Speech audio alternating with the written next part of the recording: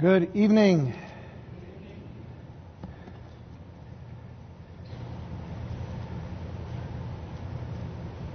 Just want to remind you, whoa, that even scared me. Just want to remind you that this coming Sunday evening at 6 o'clock, still sounds weird.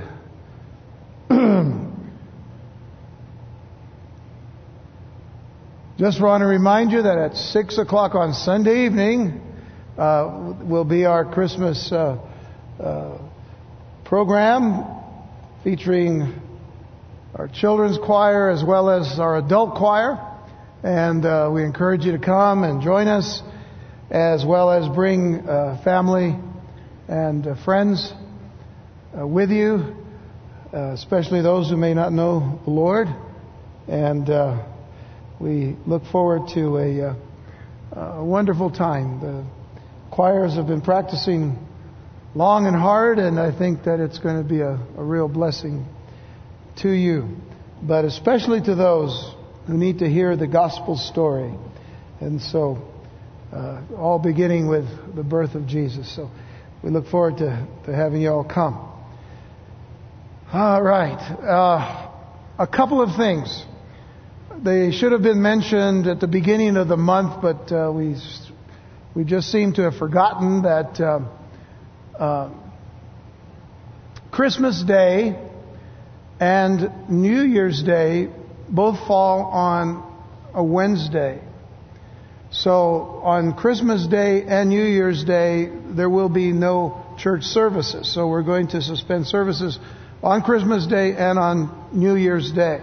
Now, remember that Christmas Eve, which is Tuesday, the 24th, we're going to be having one service, and I don't remember the time. I think it's at 5:30. Thank you, Andy. Yeah, 5:30. So we're going to have one. We were doing two. It was, one's early, one's probably a little later. 5:30, right in between. So make sure that you check that in the bulletins this week and the announcements that we're going to be giving. So that's going to be our service for that. For the midweek will be Christmas Eve. No service on New Year's Eve or on New Year's Day. And then on the 8th of January, we get back on Wednesday night. Okay? Now, that means next Wednesday, what's today? 11, so next Wednesday is the 18th. We're meeting next week. Don't forget that. How many are coming next week to church on Wednesday? Good. Because I'm still in Book of Revelation, so we're not leaving that, but taking a little break on Christmas Day and New Year's Day. I will keep reminding you. Okay? All right. But that's the major announcement for this evening. All right, let's turn to Revelation chapter 14, please. Revelation 14. I tell you, I am so glad that we're in 14, because I got tired of talking about the Antichrist and Satan and the false prophet and all of that. And we spent a lot of time there, 5 weeks, but it was important to do that. It's important for us to understand what the world has to look not so much forward to, but what they have to be warned about. These things are going to be happening. And the world right now is being primed by the mindset of the enemy, the mindset of secularism, humanism, or any other ism, including religious isms, except for true Christianity. So, we've kind of touched upon this as we've been going through the first 13 chapters of Revelation. But we come now to a time where our whole focus is now going to be out of the darkness, and we're going to see light. And the reminder is of course that even in darkness, until the day of Jesus Christ, even in darkness, there's light at the end of the tunnel. There's always light. The promise of Messiah, the promise of Jesus, the promise that God has given us of a Savior, all of this is still to be presented to the world. We are still living in the day of grace. And praise the Lord for that. But there's coming a day when that's going to end. So, we who are believers in Jesus Christ have a responsibility. We have a calling. We have a, I don't want to say obligation, but it is a pressing call upon our hearts and our lives to tell people about Jesus Christ, to bring them to the knowledge of Jesus as Savior, as Lord, as Redeemer, as Master of all things. And so I hope that through these studies, both in Revelation and in the book of Genesis, as we've been going through that, these series of studies are actually going to come to an end in 2014, honestly. But I hope they continue on in our hearts and minds. In the active part, in the act of our faith, as we were talking about this past Sunday. Acting on faith and in faith to win for Jesus Christ. And to bring people to that victory that can only come in Jesus. So, Revelation 14. Verses 1 through 5 is our reading. We're going to really just focus our attention on verses 1 through 3 tonight. Because 4 and 5, there's a lot of things to cover in those two verses, but we'll also press on after that as well. But tonight we want to start with verses 1 through 3. We'll read verses 1 through 5. Then I looked, this is John the Apostle speaking, then I looked, and behold, a Lamb standing on Mount Zion, and with him 144,000, having his Father's name written on their foreheads.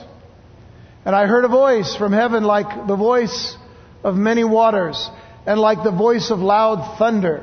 And I heard the sound of harpists playing their harps. They sang, as it were, a new song before the throne, before the four living creatures and the elders. And no one could learn that song except the 144,000 who were redeemed from the earth. These are the ones who were not defiled with women, for they are virgins. These are the ones who follow the Lamb wherever he goes. These were redeemed from among men, being first fruits to God and to the Lamb.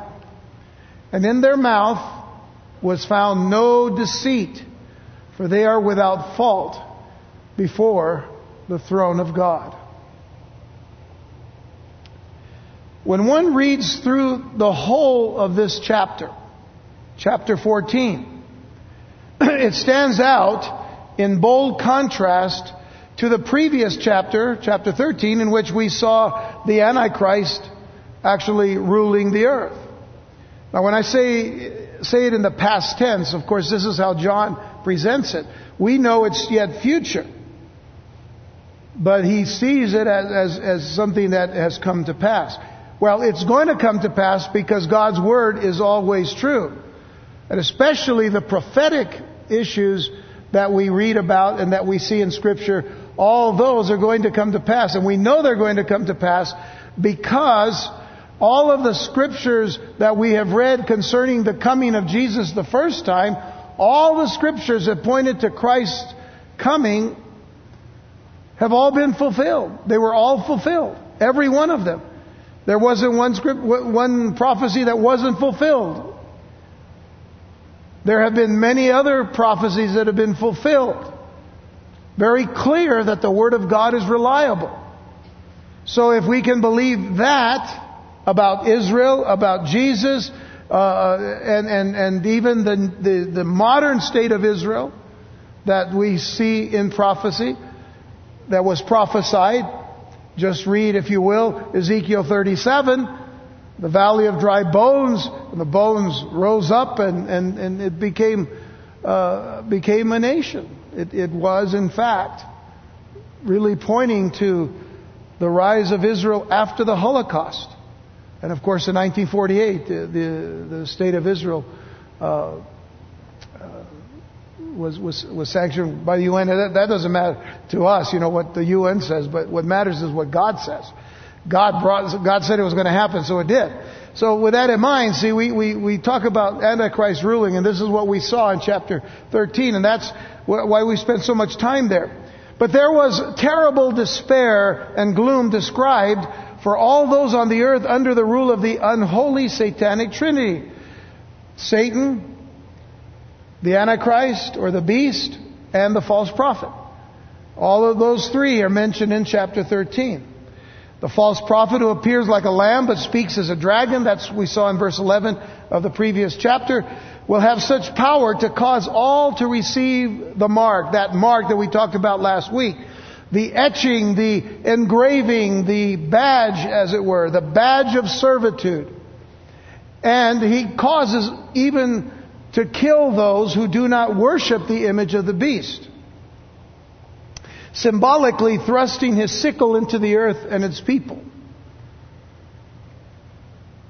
It's a sad thing, but that's the reality that's going to happen, that all who have rejected Christ, especially all those on the earth who take the mark, because once you take the mark, that's it. The enemy will take a sickle, which is that curved blade instrument that is used to chop down the harvest and then to gather it. So the enemy thrusts a sickle into the earth and its people. But here in chapter 14, the Lamb of God, in contrast to that last image, is seen reaping the earth with his own sickle. We're going to see that, by the way, in verses 14 through 16 of chapter 14. So just keep that in mind when we get there. And so just as the darkest night will reveal the brightest stars, so the darkest period in the world's history will have its light shining on the horizon. The darkness, I should say, in chapter 13 is dismissed by the uplifting scenes of a glorious sunrise which now appears. The sunrise, which is the rise again of the Lamb of God that we see here at the beginning of this chapter. Let me add one more thing about this new chapter. There are a series of several separate visions, each complete in itself. And we're going to deal with each of those visions as we go through this chapter. However, they are disconnected pictures and aren't intended to present. They are not intended to present a chronological sequence of events. Now, this is something that we've already experienced in our study of the book of Revelation. That from time to time, the Holy Spirit gives us a panoramic view of things to come. And then He fills in the details later. We've already seen that. For example, the events of chapters 15 and 16. We have yet to get there, but the events of chapters 15 and 16 chronologically occur before the reaping and the harvesting visions in chapter 14. Verse 8, for instance, gives a brief announcement of the judgment of Babylon, but the actual judgment is in chapter 16. Do you all understand that? So we're not dealing here chronologically. We're not dealing here chronologically in this chapter. I'm sorry, I get distracted when I see people stand there and they don't come in. So let me try to regain my focus here. So verse 8 of this chapter that we're in is announcing the judgment of Babylon, but the actual judgment is later. So let's say that Revelation 14 then is like a table of contents. How many of you read books? Nobody read books anymore? Come on now. How many of you read books? Maybe I should ask a question. Have you ever read a book? Has anybody? How many of you went to school? How many of you didn't go to school? Boy, this is a revealing night. Nobody wants to raise their hand. Nobody wants to admit to anything. What a sad society we live in. Nobody wants to admit to anything here. You know that at the beginning of a book, there's something called the table of contents. Kind of gives you the whole picture of everything that we see in the book. Wow! Really? Yeah, you ought to check it out. You know, read a book. Here's a good book. It's called the Bible, and it's got a table of contents too. It tells you all the books in the Bible. Okay. Anyway, so there it is. This chapter 14 is a table of contents, taking readers back to the beginning of the tribulation week and carries them forward to the end of the week, containing visions of anticipation for the comfort of the saints. And instead of wicked beasts, the Lamb comes into view. Instead of multitudes forced to worship the Antichrist, there is the appearance of a host of redeemed praising and following Jesus Christ. So we see here in verse 1, look. Then I looked and behold, a Lamb standing on Mount Zion, and with him 144,000. Have we seen that number before? I'm not going to beat you all if you don't answer me. Just answer me. Have you seen this number before?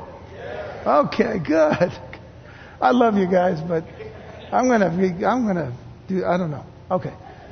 I looked and behold a Lamb standing on Mount Zion, and with him 144,000 having his Father's name written on their foreheads. Now, we have a tremendous contrast here to the dictatorial and hateful characters from the previous chapter. Jesus as the Lamb of God representing true, gentle humility with powerful servant leadership. And symbolizing sacrifice, which to the Jewish people receiving this prophecy would immediately consider the temple and the quiet, compliant, and submissive animals killed there to cover, as it were, their sin. That would be a picture that they would see if they're told this is the Lamb of God who taketh away the sins of the world. What a difference from all other religions in the world that place the emphasis upon the things that we would have to do to find redemption or to have salvation. But it is our God Himself who takes the load for us, who took the punishment for us. And in sacrificing His only begotten Son, these animals pre-Christ were symbolic of the covering of sins. Their blood shed, the animals, to atone for the sins of Israel. So here is the Lamb of God who sheds His blood for us. And before the Lord sent the 10th and final plague, if you remember back in Exodus chapter 12, when God sends Moses to Pharaoh and tells him to let my people go. And Pharaoh says, no way, Jose, or Moses, or whatever his name is. He says, listen. He would come with one plague after another, after another, after another.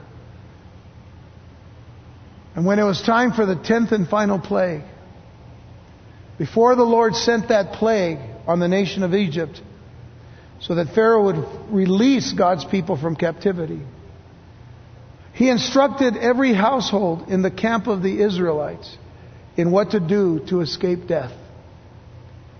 That is, God, through Moses, tells the people what they need to do. Exodus 12, verses 5 through 7 says, your lamb shall be without blemish, a male of the first year. You may take it from the sheep or from the goats. Now you shall keep it until the 14th day of the same month. Then the whole assembly of the congregation of Israel shall kill it at twilight. And they shall take some of the blood and put it on the 2 doorposts and on the lintel of the houses where they eat it. He's saying you put the blood on the doorposts and on the lintel. And then there's a basin at the bottom, and you see the picture of the cross. So it is significant that Jesus is the Lamb of God who takes away the sin of the world.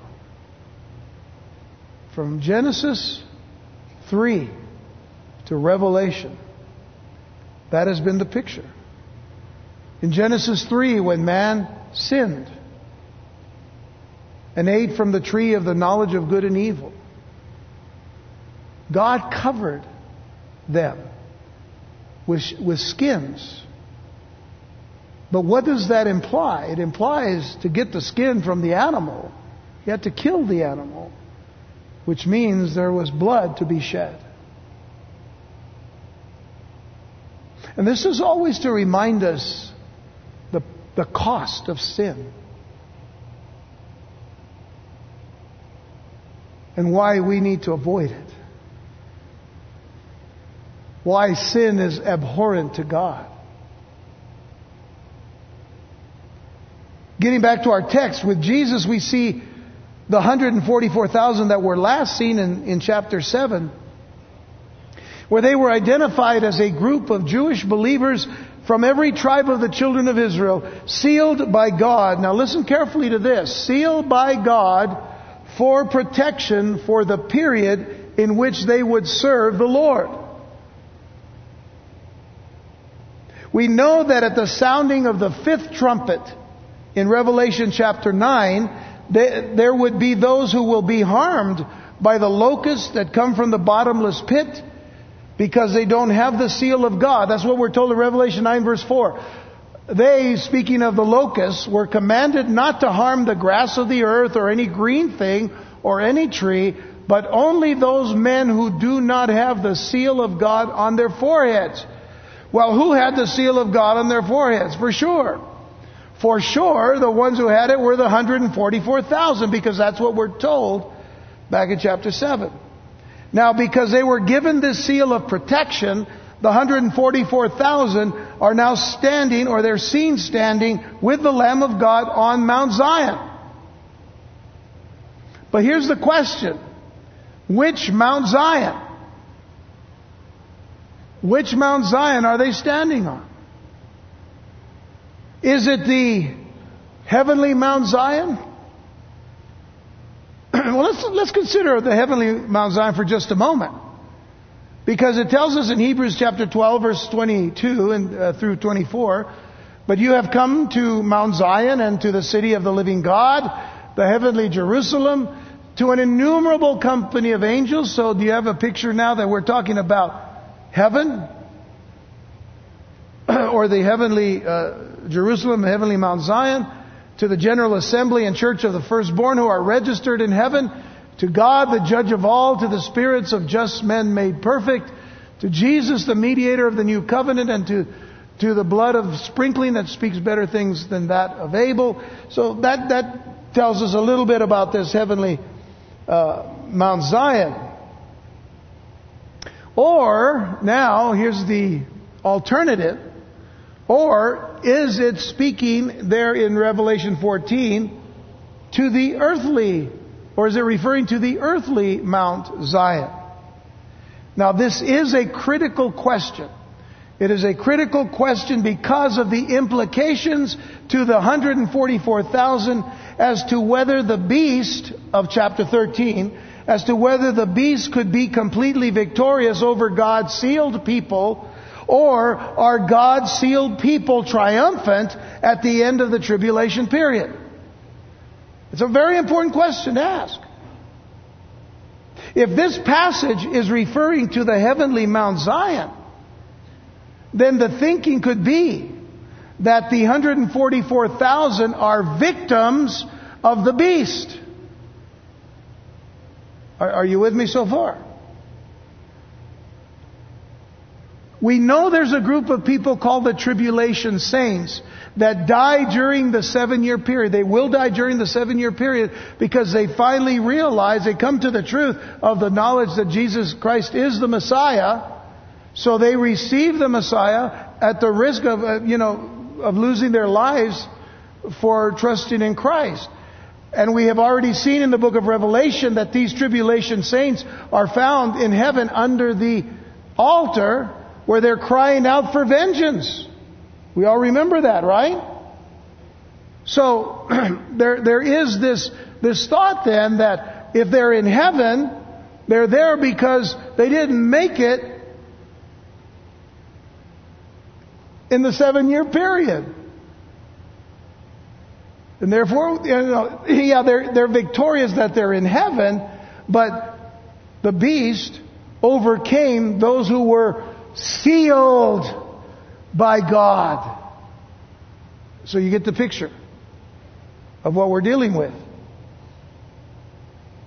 So, are the 144,000 victims of the beast triumphing only because they are now in heaven with Jesus? But this view doesn't appear to match the context of the passage at all. What good was God's seal then? What good was the seal of God? Now please understand this. This is critical about the 144,000. For us, as believers in Jesus Christ, from the very beginning of the church, we were sealed with the promise of the Holy Spirit. We were sealed in our salvation for Jesus Christ. So that no matter what happens to us in our lifetime in this flesh of ours, whether we die a natural death and we go to heaven, or we die because we're serving the Lord and we're persecuted for our faith and we're martyred for our faith, we're still sealed in heaven. We all understand that. But the significance here is about these 144,000 who were sealed for protection. So, consider again the children of Israel at Passover in Exodus 12, which we just read a little while ago. And I want you to add to that the account of the 3 young Hebrew men who were the friends of Daniel, who were saved from the midst of the fiery furnace in the book of Daniel. And they were thrown into the fire because they did not worship the image of Nebuchadnezzar. Isn't that an interesting similarity here? Thrown into the fire. And when they looked into the fire, what did they see? 4 men dancing around. One like the Son of Man.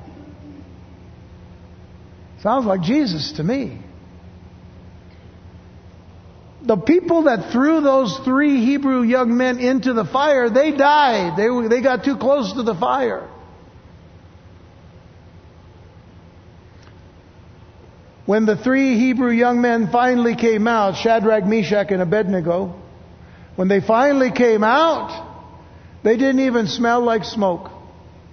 We're told in the account in Daniel. That's pretty good protection to me. That's the best fire insurance anyone can have. God's protection. The earthly Zion, to get back to what we need to understand here, the earthly Zion, which is named for the hills that make up Jerusalem, is going to be the place where the Messiah gathers His redeemed and reigns over the earth. It is the place where the Messiah gathers His redeemed, or will gather His redeemed and reign over the earth for 1,000 years. First of all, begin with Psalm 48 verses 1 and 2. Great is the Lord and greatly to be praised in the city of our God, in His holy mountain, or in the mountain of His holiness. King James has a little bit more of a musical flow to it. Beautiful in elevation, or beautiful for situation. The joy of the whole earth is Mount Zion on the sides of the north, the city of the great King. May I ask you, is Jerusalem today the joy of the whole earth? Not right now. Not right now. So we know that one day it will be. Because this is speaking of the earthly Mount Zion. And actually you can read all the way through the rest of the psalm.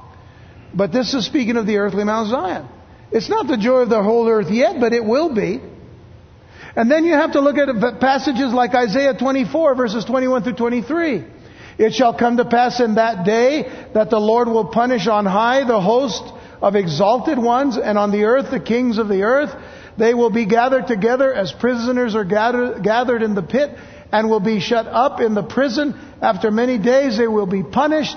Then the moon will be disgraced and the sun ashamed, for the Lord of hosts will reign on Mount Zion and in Jerusalem, and before His elders gloriously. Reading within the context of that, this is speaking of Mount Zion on the earth. There is the statement made by Joel chapter 2 verse 32. It says, and it shall come to pass that whoever calls on the name of the Lord shall be saved. For in Mount Zion and in Jerusalem there shall be deliverance, as the Lord has said, among the remnant whom the Lord calls. Now folks, there's no need for deliverance in the heavenly Mount Zion. Right? No need for deliverance there. It's already been delivered. It doesn't need deliverance. It's the heavenly Mount Zion. But here it says, for in Mount Zion and in Jerusalem there shall be deliverance, as the Lord has said, among the remnant whom the Lord calls. Now, I want you to add to these passages, and there's many, many others. We won't have time tonight to go through every one of them. But add to these passages the clear statement that we read in Zechariah chapter 14. And I want you to look this up tonight, because I want you to see it. We've actually studied this before and looked at it very clearly. It says that in Zechariah 14 of Jesus returning to Jerusalem and standing on the Mount of Olives. How many of you, who's been to the Mount of Olives? Let me see your hands. Praise the Lord, that's neat. Okay.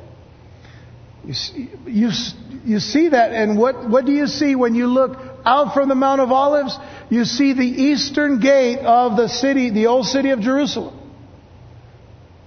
So you are, you're facing west, but you're coming from the east. When you go toward Jerusalem, when you walk down that long down road, the long road down, I was going to say down road. No, it's don't road down. You walk down that road and you're kind of like, it's a long road down, and you walk across the street over there, and you have to be careful of the buses. You don't want to get run over by. But you go down that, and then you cross over, and you get into the city, the old city of Jerusalem.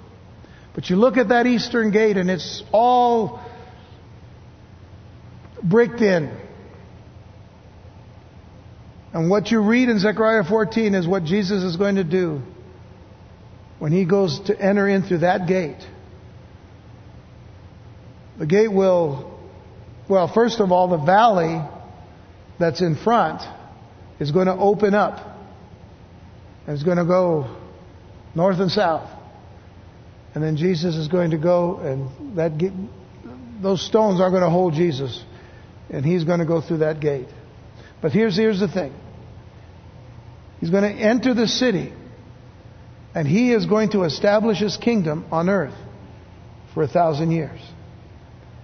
The heavenly Mount Zion or the earthly Mount Zion? Earthly Mount Zion. So next we see in our text that these 144,000 have the Lamb's father's name. The Lamb's father's name written on their foreheads. Now, we spent a considerable amount of time last week talking about the mark of the beast. The mark of the Antichrist. which we said was an etching, an engraving, even quite possibly a tattoo.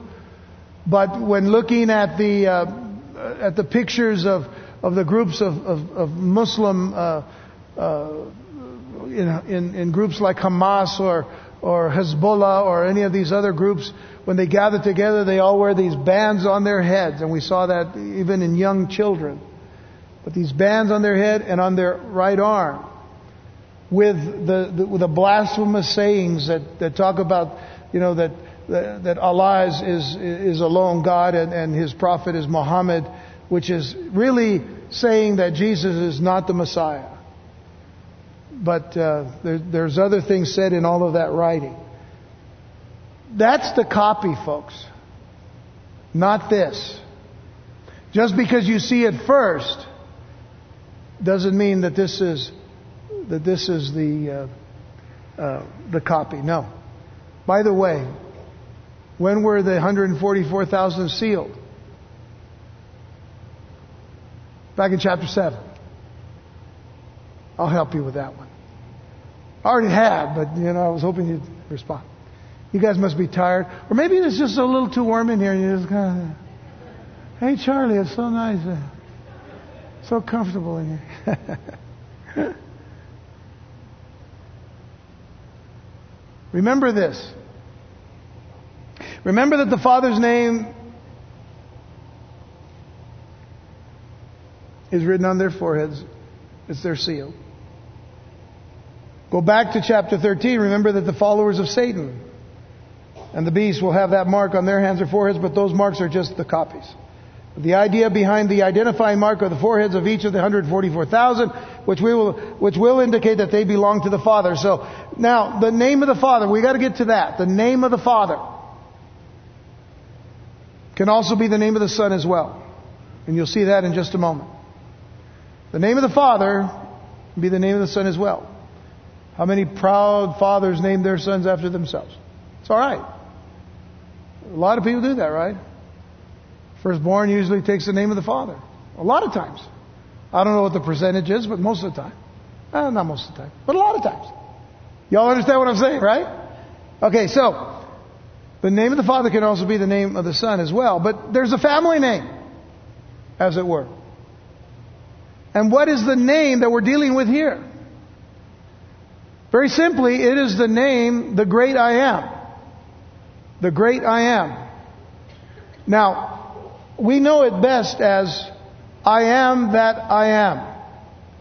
I am that I am. That is King James. The New King James says, I am who I am. To shorten the name, it is I am. He is, has always been, will always be. It speaks of His eternality. It speaks of His greatness over all of His creation. It is a name above all names. The Great I Am. Now, some have translated that name, the All-Becoming One. I struggle a little bit with that, even though there's some validity to it. But He is and will always be, because He never changes. God's character will never change. God's attributes will never change. God is immutable. The Bible teaches that. Immutability is, of course, unchangingness. Jesus Himself, in Hebrews 13 verse 8, it says, Jesus Christ the same, yesterday, today, and forever. When we speak of Jesus in the book of Revelation at times, it says that He was, He is, and is to come. Was and is to come. Applies to Jesus as well.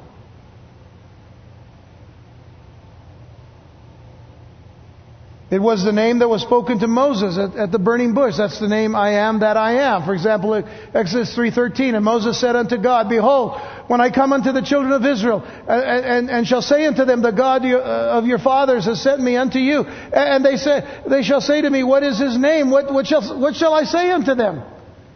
I was stuttering a little bit because Moses stuttered.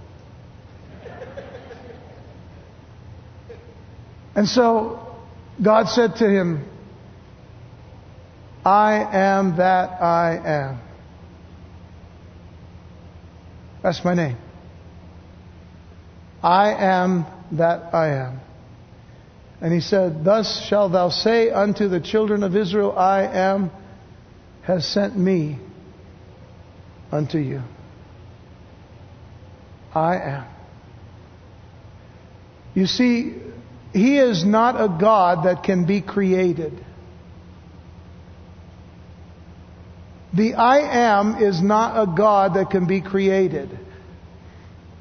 The gods of the Egyptians, the Phoenicians, all the way down through history, all of the ancient civilizations that there have been. When we go back to Genesis chapter 11 and deal with the table of nations, all coming actually out of the sons of Noah.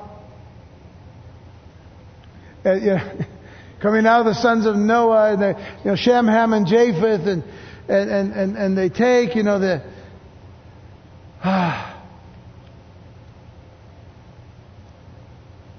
they left God. They forgot God. And they started creating their own gods.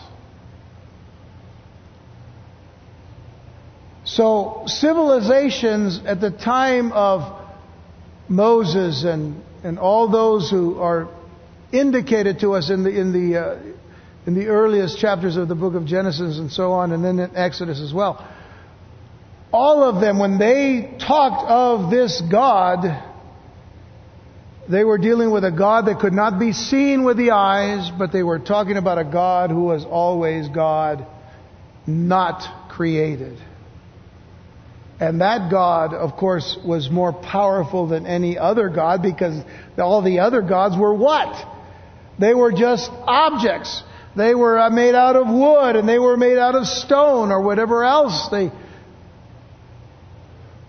would build these idols from. God does not like idols made of other things or other people.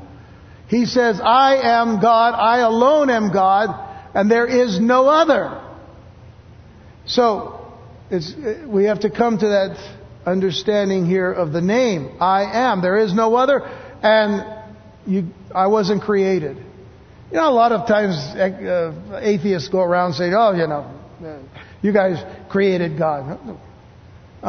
He's already got a name. I am.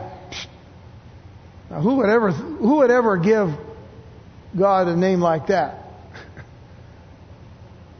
No, we got all kinds of names for our own gods.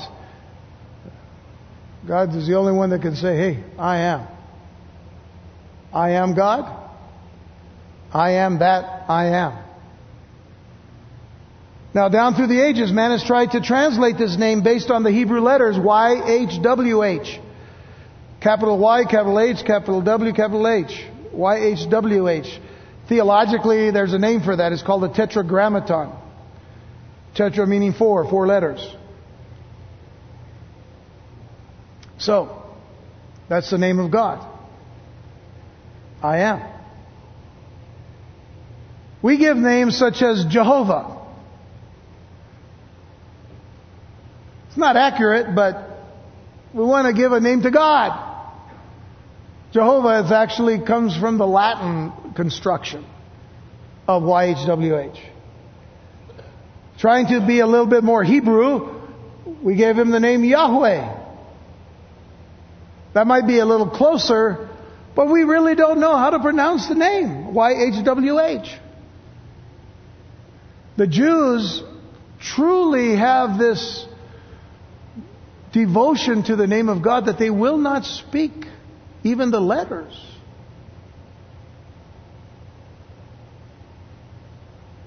And so many of them, because they consider the name too holy to speak or pronounce, so some of them use the term Hashem. Hashem. H-A-S-H-A-M. E-M. I'm sorry. H-A-S-H-E-M. Hashem. Hashem just simply means in Hebrew the name. He is the name. Which I see a lot in some things that I read out of Israel and stuff. Hashem. A lot of Messianic Jews use that name, Hashem. But the name of God is so significant to us. The name of God is so significant to us as believers. Because let me ask you this question. Who provides for us? God says, I am the one who provides for you. Who heals us? God says, I am the one who heals you. Who is the one who paid for our sins and cleanses us from all unrighteousness? I am. I think you're getting it. Who is the one who will never leave us nor forsake us? I am. Who is the one that is going to bring us home to heaven? I am. All of our needs, whatever they may be, are met in the great I am. No one else. Because there is no one else. There is no other name. There is no other person. No matter how much devotion we can give to saints or anybody else, or so-called saints, because you know what? The Bible says we're saints. We're supposed to be set apart unto Jesus Christ. That says I alone am worthy. I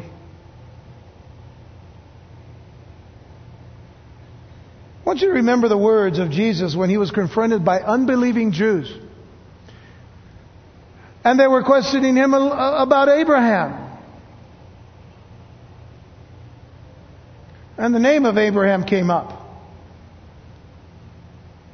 And Jesus said something to them. It's incredible. He said to them, most assuredly I say to you, before Abraham was, I am. What did Jesus just say? What did He say? I am God. Why do you think that the next verse, everybody's picking up rocks to stone Him? Because they consider that blasphemy. Because here was a man in front of them. But a man who they should have known was the Messiah. Where were you born? Bethlehem. Just read Micah 5 verse 2. To whom were you born? I was born to a virgin. Her name's Mary. Wait a minute.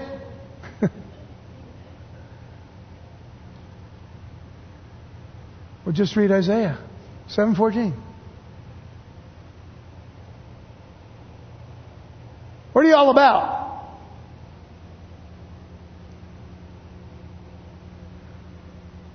I'm God coming to you.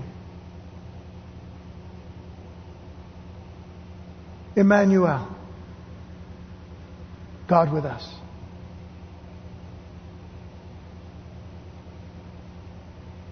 What's your real name?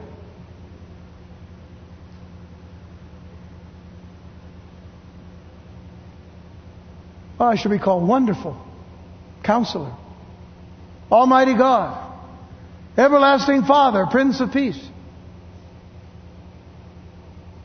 No man could say that except one. Because he had the name. Before Abraham was, I am.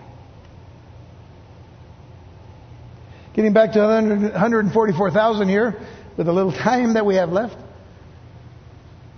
I want you to notice there in verse 1 that not only are the 144,000 standing, but they are also singing. Going into verses 2 and 3 now. They're singing, which is another indication of their triumph.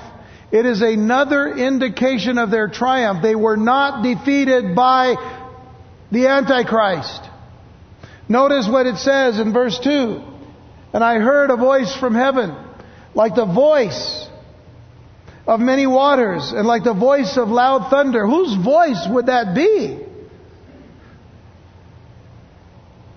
And I heard the sound of harpists playing their harps. And they sang, as it were, a new song before the throne, before the four living creatures and the elders. And no one could learn that song except the 144,000 who were redeemed from the earth.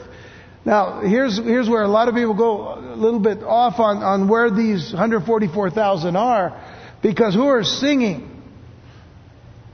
It's the people in heaven that are singing the song that only the 144,000 can learn. So the song is being sung, and no one could learn that song except the 144,000 who were redeemed from the earth. So you see, you have to understand. Immediately you think, well, the 144,000 are before the throne. Those there in the heavenly Mount Zion singing their song. No, they're learning the song because they're hearing it come from heaven. They're hearing it come from heaven because of the voice of like many waters and so on and so forth. And then the song begins to take place because the 144,000 don't have harps. But we know who does. Oh, by the way, here's a wonderful thought. And I love this thought in this chapter. Heaven is not silent when it comes to God's people being victorious. Heaven is not silent when it comes to God's people being victorious. The voice heard from heaven is more than likely the voice of Jesus Himself. And you know, when you talk about the harpists and all of that, I love the King James in the next phrase when it says, and I heard the voice of harpers harping with their harps. I love that. The voice of harpers harping with their harps. That's great. They should add that to the 12 days of Christmas. You know? 12 pipers piping, 11 drummers drumming, 10 lords a-leaping, and 9 harpers harping. You know, that would be great if they did that. But here's the thing. The harpers were harping with their harps. So it reminds us of who's playing the harps. Go back to Revelation 5 verse 8. Now, when He had taken the scroll back in heaven, notice, the 4 living creatures and the 24 elders fell down before the Lamb, each having a harp. Now we know who the harpers are harping with, by themselves over there. The harpers. They had a harp and golden bowls full of incense, which are the prayers of the saints. It is clear that they are not singing the song of the church here in chapter 14, because the song of the church, by the way, chapter 14 is the song of the 144,000 that only the 144,000 can learn. It is a song that others cannot share because of their special experiences that they will have during the tribulation period. But the song of the church, by the way, is the next 2 verses here in chapter 5. And it says, and they sang a new song with the harpers harping on their harps. They sang a new song saying, you are worthy to take the scroll and to open its seals, for you were slain. Speaking directly to Jesus, who was slain for them. The church, for us. It says, and to open its seals, for you were slain and have redeemed us. Us! Where's the church at this point? In heaven.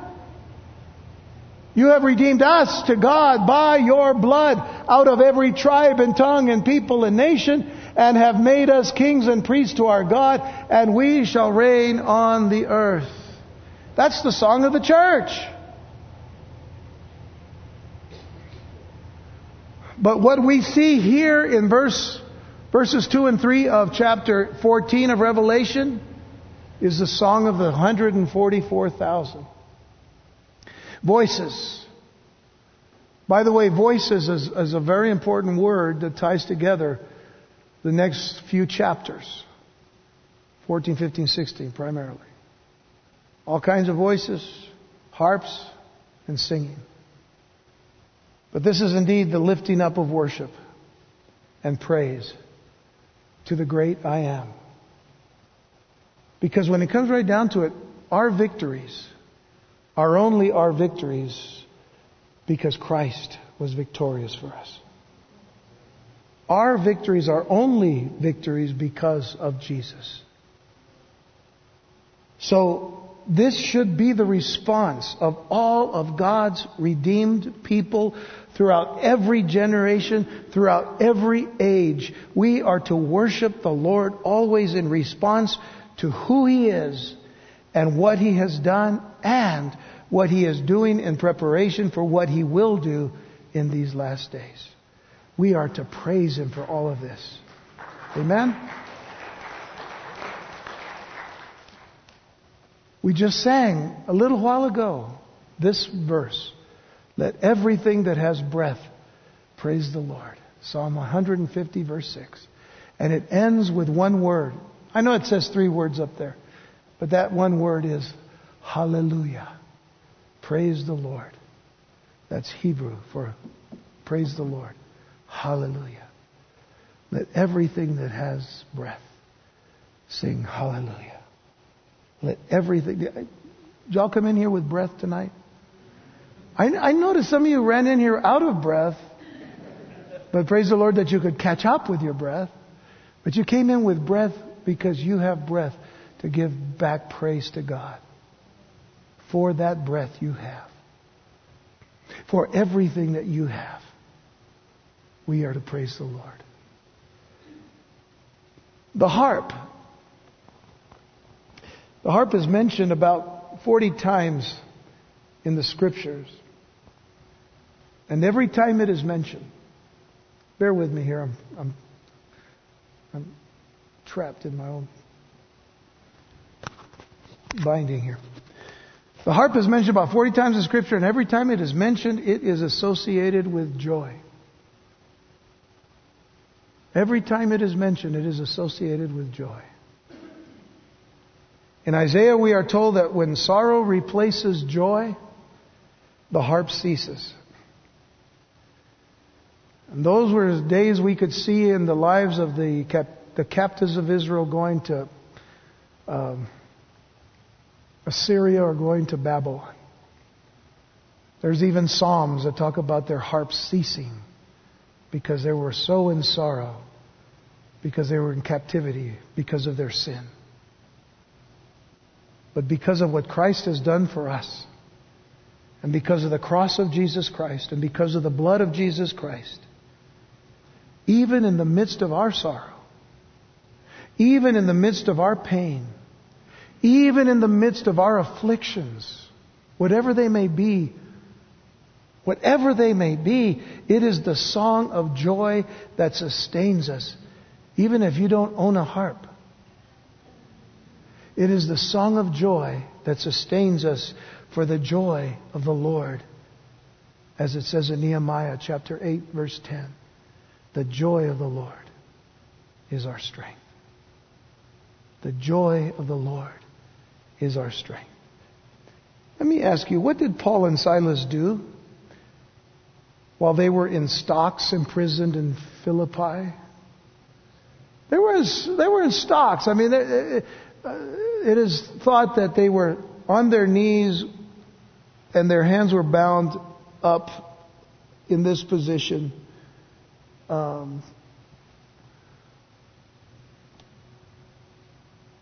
Imprisoned for the preaching of the gospel. What'd they do? Acts 16 verse 25 says, but at midnight, Paul and Silas were praying and singing hymns. It was a little tough to play the harp that night. So they were singing hymns to God. And the prisoners were listening to them. They were giving testimony of the power of the great I am. And they were praising the Lord with joy in spite of their circumstance. We know what happens then. little earthquake took place. Released their bonds, opened the door. And the Philippian jailer that was in charge of them was very scared. Scared because if they had escaped, it would have been his head. Instead, they testified of Jesus to him. And not only was the Philippian jailer saved, but all of his household, because of the joy of the Lord in 2 prisoners who were just singing praise to God. It's an interesting thing that God's given us a harp. It's right here. Doesn't work exactly like the plucking of a harp, but the physics behind it all is that there's a vibration that goes on. It's like any instrument. To make tones, to sing.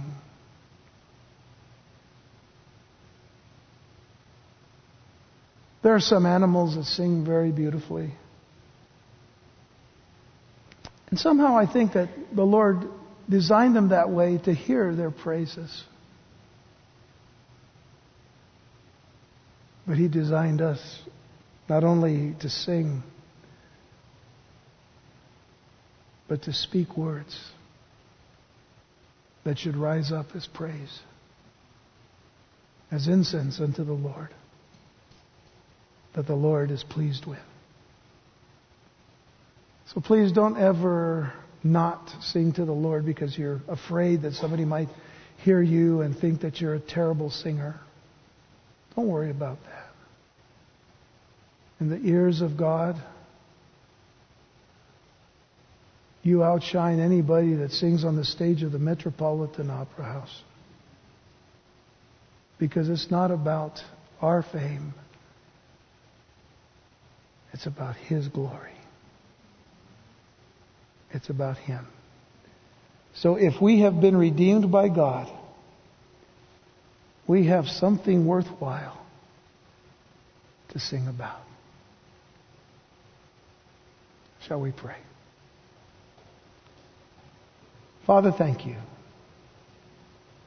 for the voice that you've given us so that we might praise you.